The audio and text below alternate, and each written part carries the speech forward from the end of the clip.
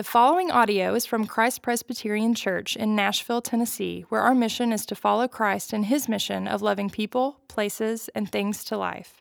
For more information about Christ Presbyterian Church, please visit christpres.org. Our scripture reading today is Isaiah 52:13 through 53:12. Behold, my servant shall act wisely. He shall be high and lifted up, and shall be exalted.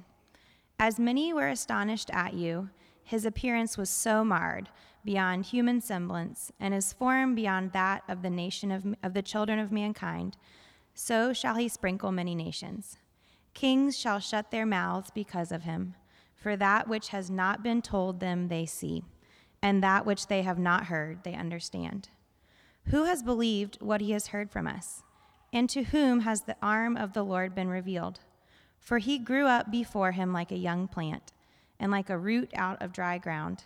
He had no form or majesty that we should look at him, and no beauty that we should desire him. He was despised and rejected by men, a man of sorrows and acquainted with grief. And as one from whom men hid their faces, he was despised, and we esteemed him not. Surely he has borne our griefs and carried our sorrows, yet we esteemed him stricken, smitten by God, and afflicted. But he was pierced for our transgressions. He was crushed for our iniquities. Upon him was the chastisement that brought us peace, and with his wounds we are healed. All we like sheep have gone astray. We have turned every one to his own way, and the Lord has laid on him the iniquity of us all. He was oppressed and he was afflicted, yet he opened not his mouth. Like a lamb that is led to the slaughter, and like a sheep that before its shearers is silent, so he opened not his mouth. By oppression and judgment he was taken away. And as for his generation, who considered that he was cut off out of the land of the living, stricken for the transgression of my people? And they made his grave with the wicked and with a rich man in his death, although he had done no violence, and there was no deceit in his mouth. Yet it was the will of the Lord to crush him. He has put him to grief. When his soul makes an offering for guilt, he shall see his offspring. He shall prolong his days. The will of the Lord shall prosper in his hand. Out of the anguish of his soul he shall see and be satisfied.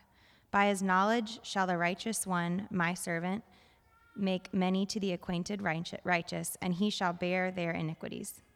Therefore I will divide him a portion with the many, and he shall divide the spoil with the strong, because he poured out his soul to death and was numbered with the transgressors, yet he bore the sin of many and makes intercession for the transgressors. This is the word of the Lord.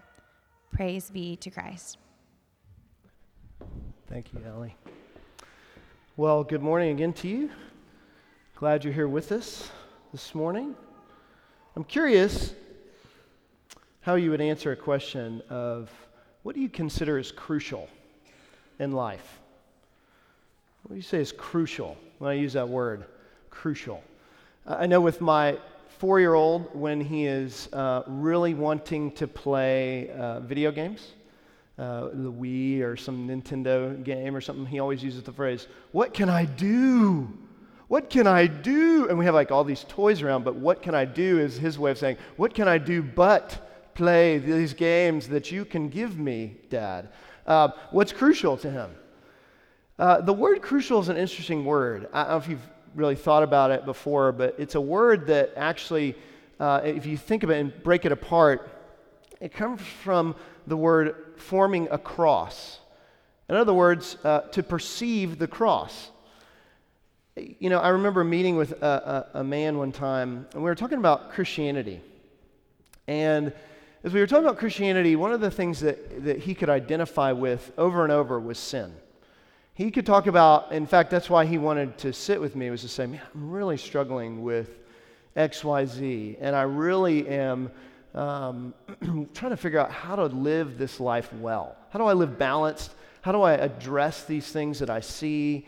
And he was not a Christian, and I don't know if he is now since our conversation, but I remember him asking that question, and then when I began to talk about it and sin and talk about brokenness, mess, things that we see in our life that we wish weren't there, and then moving from that to what's the point of Christianity, The cross, that Jesus actually went to the cross for those things, was a substitute for us, died, paid that penalty.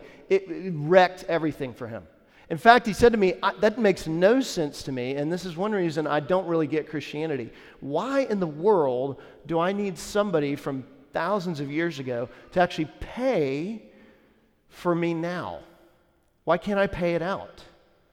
I mean, I get that I have all these problems, but why can't I pay it out myself? Why can't I do that? Well, the passage we just read is one of the most crucial, in that sense, passages in the entire Scriptures. In other words, it forms the cross. It tells us that the cross itself, the servant that we're reading about, which is pointing to Jesus, is the crux of all Christianity. It's not just that we come and it can be kind of weird. I mean, you just did this a minute ago. Maybe you're coming back through these doors and you're coming back and kind of embracing maybe the church again, or maybe trying it on. Maybe you just wandered by, or you're in Nashville for the weekend and you happen to come in, or maybe you're still kind of wrestling with cynical questions. You may hear the word sin and think religiousness and think, okay, yeah, but how does Jesus' death, his life, death, resurrection, how does his death on the cross actually pay as a substitute for those things in your life, for what we would call sin, for those things that are called iniquities, transgressions? It's called a million different things here. How does it actually work? There's a New York Times article that was written not too long ago that talked about how we have compassion on ourselves, because this is a difficult question. What is our solution? Why you should stop being so hard on yourself, this article said. It said self-compassion is a key to lightening us up. It says the solution is called self-compassion, the practice of being kind and understanding to ourselves when confronted with a personal flaw or failure, according to Kristen Neff, associate professor of psychology at the University of Texas at Austin. Research shows that the number one barrier to self-compassion is fear of being complacent and losing your edge. In other words, but the core to self-compassion is to avoid getting caught up in our mistakes and obsessing about them until we degrade ourselves and rather strive to let go of them so we can move on to the next productive action and place acceptance of clarity. But the problem is, if you read that, self-compassion sometimes hits a ceiling. See, the difference between what we're talking about with Christianity and towards sin isn't that Jesus has compassion towards your sin. The difference is what Christianity is saying is Jesus has compassion for and it becomes your sin. He actually takes it on. See, it's so hard when you see those things, and it's one thing to read that and say, self-compassion, I need to not be so hard on myself. I think all of us could take a page from that book. But at some point, you hit a ceiling, and you say, how do I receive compassion? How do I? See, Christianity is saying it's not so much that Jesus, or having compassion for your self-compassion for you. It's that Jesus is your compassion, so that you can actually look at those things with less weight, less seriousness, less power. That's what the atonement, that word atoning, means. We actually use that a lot in our lives. We never probably use that word because maybe we think of it as a religious word. It's not just one. We talk about it all the time in the ways that we want to have something in our life pay for the things that we see. How do we have payment? For not only the things that we see that we don't want there, but payment for the things we wish were there. That is the crux of Christianity. And so this passage is probably one of my favorite in all the Bible. In fact, when I started studying it, I had one of those moments of being a little bit like in awe of it, paralyzed. Some of you ask me how I write sermons sometimes. Sometimes I'll read a passage and I'll work through it. Some passages like this one are so rich, so beautiful, so heavy that I feel in a sense of how in the world could we sit and talk about this for 20 plus minutes? Because it's so crucial to the aspects of how we live as Christians, and especially if you're here asking what a Christian is, this is the passage for it. So we're going to try and break it down in two parts. One is, how is this crucial to the servant understanding our condition, a condition of us as humans, and how is it crucial to him being crushed for our iniquities? Those two words, alliteration, I got to use it. Condition and crushed, that he identifies, he connects to our condition, but he also is crushed, actually crushed in his life for our iniquity in that payment. You know, when it begins this passage, it talks a lot. And I'm going to focus primarily on the beautiful middle of this, the verses 4 through 6. So if you're following along, we're going to use that and then echo out. Because we live in Nashville. If you take the time to go hear good music in Nashville, you'll eventually, hopefully, go to some sort of a writer's round. And this is the fourth song in what's called the servant songs. There's been 4 of them. I preached on one of them before, and the other 2 have been preached on already. But this one is described unlike the other ones. It has perfect balance and form. And so right in the middle, you have verses 4 through 6, and all around it is everything else. And the story that is incredible. And if you ever get a chance to go, we got to go, we have family in town, which has been so sweet. And we were able to go to a writing session at the listening room a couple nights ago.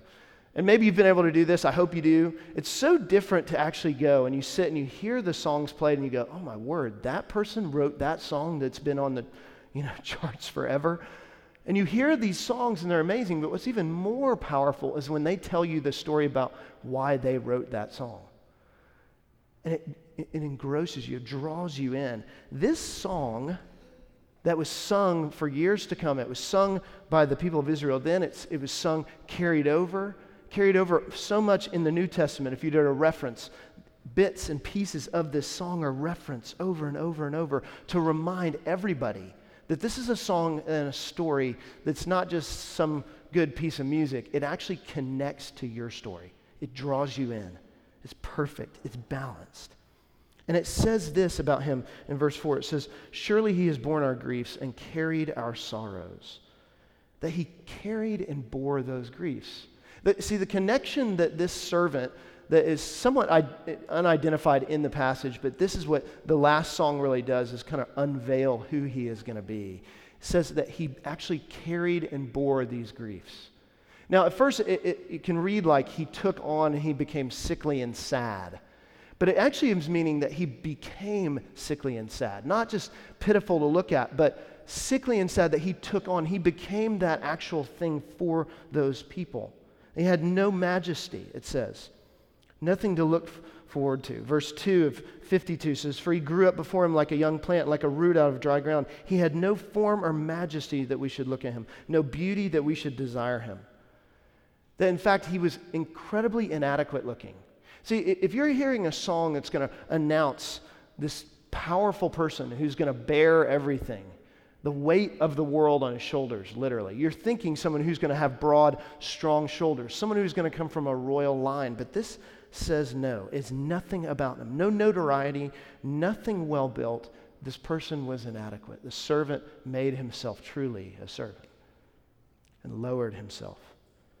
And it even says further down, it says in verse 4 of 53, it says, surely he bore our griefs and carried our sorrows, yet we esteemed him stricken, smitten by God, and afflicted. The word esteemed means accounted for. It means that literally his account, when people looked at him in terms of his worth, was 0. It is often something that we may experience, and sometimes it may be a reality, that we feel like when we're measured up towards people, or we measure ourselves in terms of how we've done or did, that we find ourselves lacking. This is what the servant was seen as. Lacking. 0. Unaccounted for. There was an exhibit that lasted for the last year. I'm not sure if it's still up in New York. It was actually written up in the Atlantic.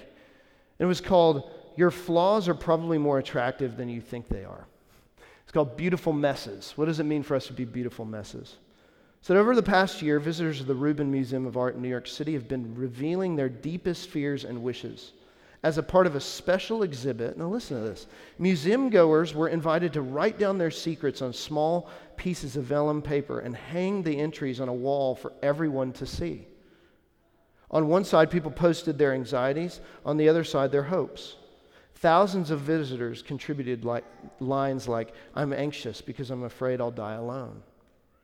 I'm anxious because I might miss my chance to become a mom. I'm hopeful because life is beautiful and I'll feel happier soon. The exhibit called A Monument for the Anxious and Hopeful, which was on view all the way from February of last year even until now. until this, it talked about anonymous confessions. 50,000 entries were expressed, thoughts of people that wouldn't otherwise share publicly due to the rejection and shame and their fear of it. And researchers were just baffled by this as they read these things, that all these anxieties, all these grievances, all these things. Psychological research suggested that fear can be an overblown thing in people's mind. Often there's a mismatch between how people perceive their vulnerabilities and how others interpret them. We tend to think showing vulnerability makes us seem weak, inadequate, flawed, a mess. But when others see our vulnerability, their vulnerability makes us, when others see our vulnerability, they might perceive something quite different, something alluring. A recent set of studies says this phenomenon is the beautiful mess effect. You see what this song is actually providing here is not necessarily a place for people to bring their grievances, not a place just for people to lay their fears. It's actually saying that the servant, instead of a museum, is actually taking up the actual fears and anxieties. Instead of a place, it's actually a person. What if that reality was our understanding of what Christianity is? It's not so much that Jesus just comes in a human form just to say, okay, I know what it's like to be in the human condition. He actually enters into the human condition to become the place where our fears, grievances, anxieties actually go and are all seen and known. What if we actually understood him identifying us with that? All the places where we feel zero in our account. All the places where we have grief and sickness and sorrow and pain, the things that call us to not just be humans, but the things that we see as, man, if I could just get past this, if I could not have this in my life, if I could not see this pattern. Jesus comes, this servant in this form who bear and carry those things. It says he was acquainted with grief. It doesn't mean he just had grief. It actually means he stepped inside of that grief. All of those things that were hung upon him, he took on. He understood it. He literally took the weight of that and felt that. His shoulders, not even looking or seeming majestic, carried every bit of the grief. He identified with every part of your condition. Emily Dickinson wrote a beautiful poem on this called Grief. Listen to the way she puts this. I measure every grief I meet with the narrow, probing eyes. I wonder if it weighs like mine or has an easier size. I wonder if they bore it long, or did it just begin? I could not tell the date of mine. It feels so old a pain. I wonder if it hurts to live and if they try to have. And whether they could choose between, it would not be to die. I note that some, gone patient long, at length renewed their smile, an imitation of light that has so little oil. And I wonder if, when years have piled, some thousands on the harm that hurt them early, such a lapse could give them such an balm. Emily lays out that measurement, that we look at each other and we measure ourselves and we see our own grief and we see everyone else around us, and the measuring of that. Is it time that heals it? Is it coming to the end of it that heals it? What measure is by that heals our grief? The servant's song tells us that there's someone who actually measures every ounce of your grief and receives it. That there's not a moment where he doesn't. He doesn't go for the easier size. And not only that, he takes the thousands of years piled on. It says that he surely has borne our griefs. Not that he will, but surely that someone has laid it on him. Those things that you experience, that you know and you think, there is no way anyone could identify or know what I feel. It is actually saying that in historical space and time, on someone else's shoulders, heart, mind, and even within their soul, experienced that and took it on. That is the crux of him bearing those griefs. That's the crux of him doing that, taking it on, that he actually identified with those things. It says that there was no form or majesty, no beauty that we should desire him. He was despised and rejected by men. He was despised and rejected. All the ways that you fear rejection, all the ways that you are being rejected, all the ways that you reject other people and know what it's like to be rejected because we're doing that. This is where Jesus puts himself. This is the amazing thing about Christianity, what's crucial about it. He goes to a place that none of us would ever go. And not just to experience the condition that we have, but to actually experience the pain, the loss, and every part of it for you. That's what the cross is. That's why it is so crucial, and where that word, that language comes from, for Christianity. Because he goes to the places where you think no one could have empathy. You know, the word empathy, I was reading up on it, and it's actually a word that's fairly new to our culture within the last 100 years. There's been other words for it, but for us to describe it, talk about it, what it really means, there's still some ambiguity on the original definition of it. But empathy here, and it really means that Jesus takes the actual load. He doesn't just say, I see that you're struggling, or I know you're struggling. It actually says in very specific ways in this song, and only a beautiful song could do, drawn out in the story of your story and this one, to say every part of your emotion, your physical, your tangible, the ways that you find yourself sick, sorrow, grieving, and rejected, he has taken on. And he knows your condition. He doesn't just talk about it, he empathizes with it. He knows what it is. And he goes so far not just to know the condition of our sin, but to be crushed for our iniquities. It says in verse 5 of chapter 53, it says, but he was pierced for our transgressions, he was crushed for our iniquities. We talk about sin and those things, iniquities, transgressions. Those can be words that we don't really use in our vernacular, especially even sin. Maybe sin for some of you growing up is like sin. We talk about that because maybe you grew up in a church, you heard sin is the bad thing, and that's what it means. But he's actually trying to make it larger than that. The words are not just trying to say things you do wrong.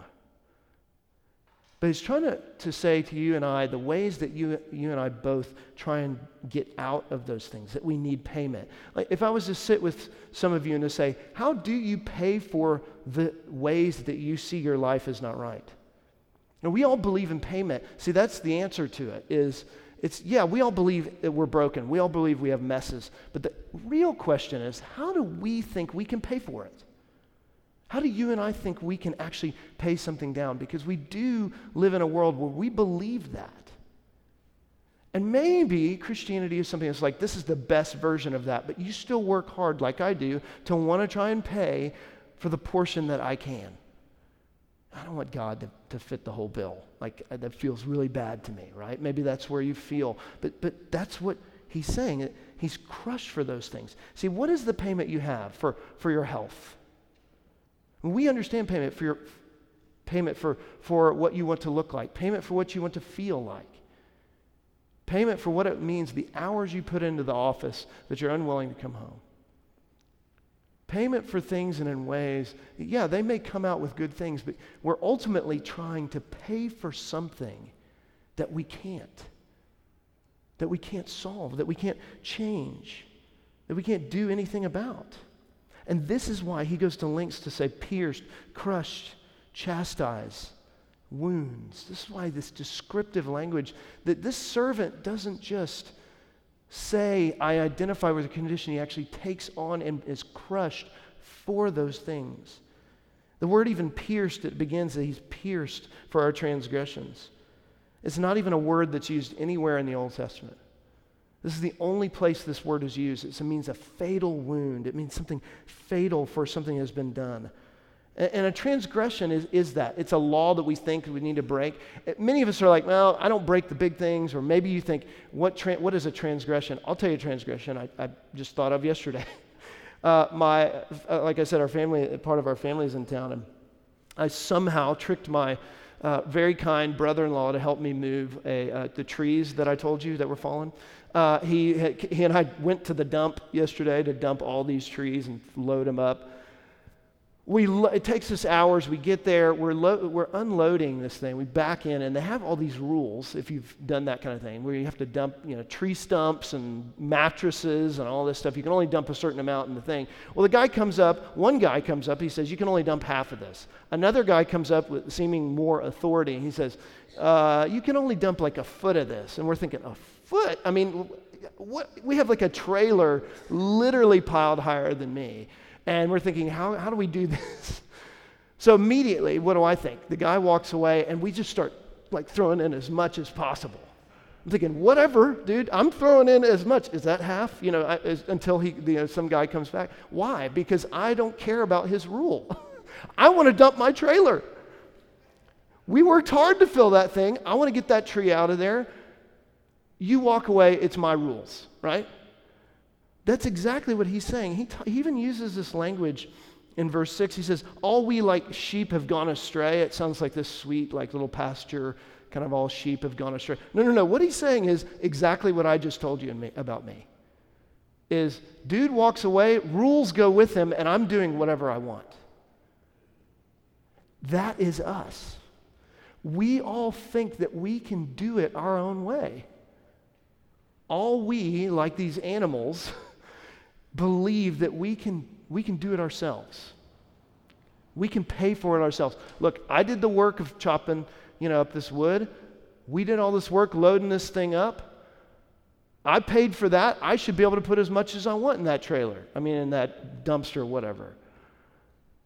See, it's my entitlement that I think I can pay for that I should. That's what transgression is. That's me saying, I don't care what rules there are. I make the rules. And what the servant is saying is he's pierced for those things, even the small ways that I don't want to follow some guy at some dumpster. And even the large ways that we think, how in the world could someone be pierced for my ways of throwing stuff out? Living according to how I want. See, if you want to know what the whole Bible is, if you're struggling to read it, you're just wanting to pick it up, the whole Bible is this. It is about a story of us turning away and trying to think that we can do it the whole time. And God, in his kindness, doesn't just send a lightning bolt. He doesn't send an idea. He sends a person. And in a way that he doesn't just send a person to do what we can't do or won't, but to actually be pierced, fatally wounded in the ways that we say, God, no thanks. He takes it on in that way, a payment for all the things that you and I want to pay to try and be that person, to have our own rules, to have the great looks, the job, all the family, all those things we're willing to pay so much, sacrifice all of ourselves for. He sacrifices first. He goes beneath us with the servant and even is crushed for that very thing. It says he was crushed for our iniquities. Unfair. That's what iniquity is. Unfair, immoral behavior. The things that struck me about one of the songs we sang, Hosanna, Hosanna in the highest, it says, break my heart for what breaks yours. Jesus actually has his heart crushed for the ways that we are unwilling to do that. I sang that line and I thought, Lord, help me to understand what that is more. For what your heart is, for me, for those around me, for this world, because isn't that what we long for? Justice. We want some justice for ourselves and for this world. That's the payment. We deserve this, but God is saying, no, we think we know, but we don't. Break my heart for what breaks your heart, God. Not just break my heart. And Jesus puts himself in that position. I was listening to This American Life. Sometimes I do that. I've mentioned that to y'all before. Some of the stories are excellent, and some of them are just all over the place. This one was called No Fair. And in this particular episode, it was about a teacher. This is genius. It was about a teacher who had all these kids who kept coming up. And so if you're a teacher, hey, maybe you should try this. These kids kept coming up to her and tattling on everybody else. Maybe many of you are in that position when you're teaching. And she thought she'd try something different. So she made this little box that looked like a phone and said, this is called the tattle phone. And so whenever you have a problem with somebody, you just go over to the phone and you just tell the phone. Don't tell me, tell the phone. And if you can imagine, it was like hordes. It became such a big deal that they replaced the phone with a real, like a kind of an old, fun red-looking one, but it had a recorder in it, so they would record the kids' grievances. And so over and over, you heard over these things like, so-and-so pulled my hair, like just going up and saying things like that. One kid actually went up and ordered a pizza. One kid said something to the effect of, they hung up, and then they came back and said, oh, I'm so sorry I had to hang up on you, and then hung up again. But the teacher was asked, how much has this shown of the small injustices of, like, what does the day look like? She said, most of my entire day is watching little ones go to the phone, and all they share is their injustices. 95% is these little injustices that this phone takes up and is heard. This song is about a God who comes and actually cares for those small injustices and takes those on. This is what sometimes we think prayer is, us just throwing an injustice to God. What we're actually doing in a service, a worship service, and in prayer and in these moments is actually offering those injustices that God has actually taken on. That's what the word crushed means.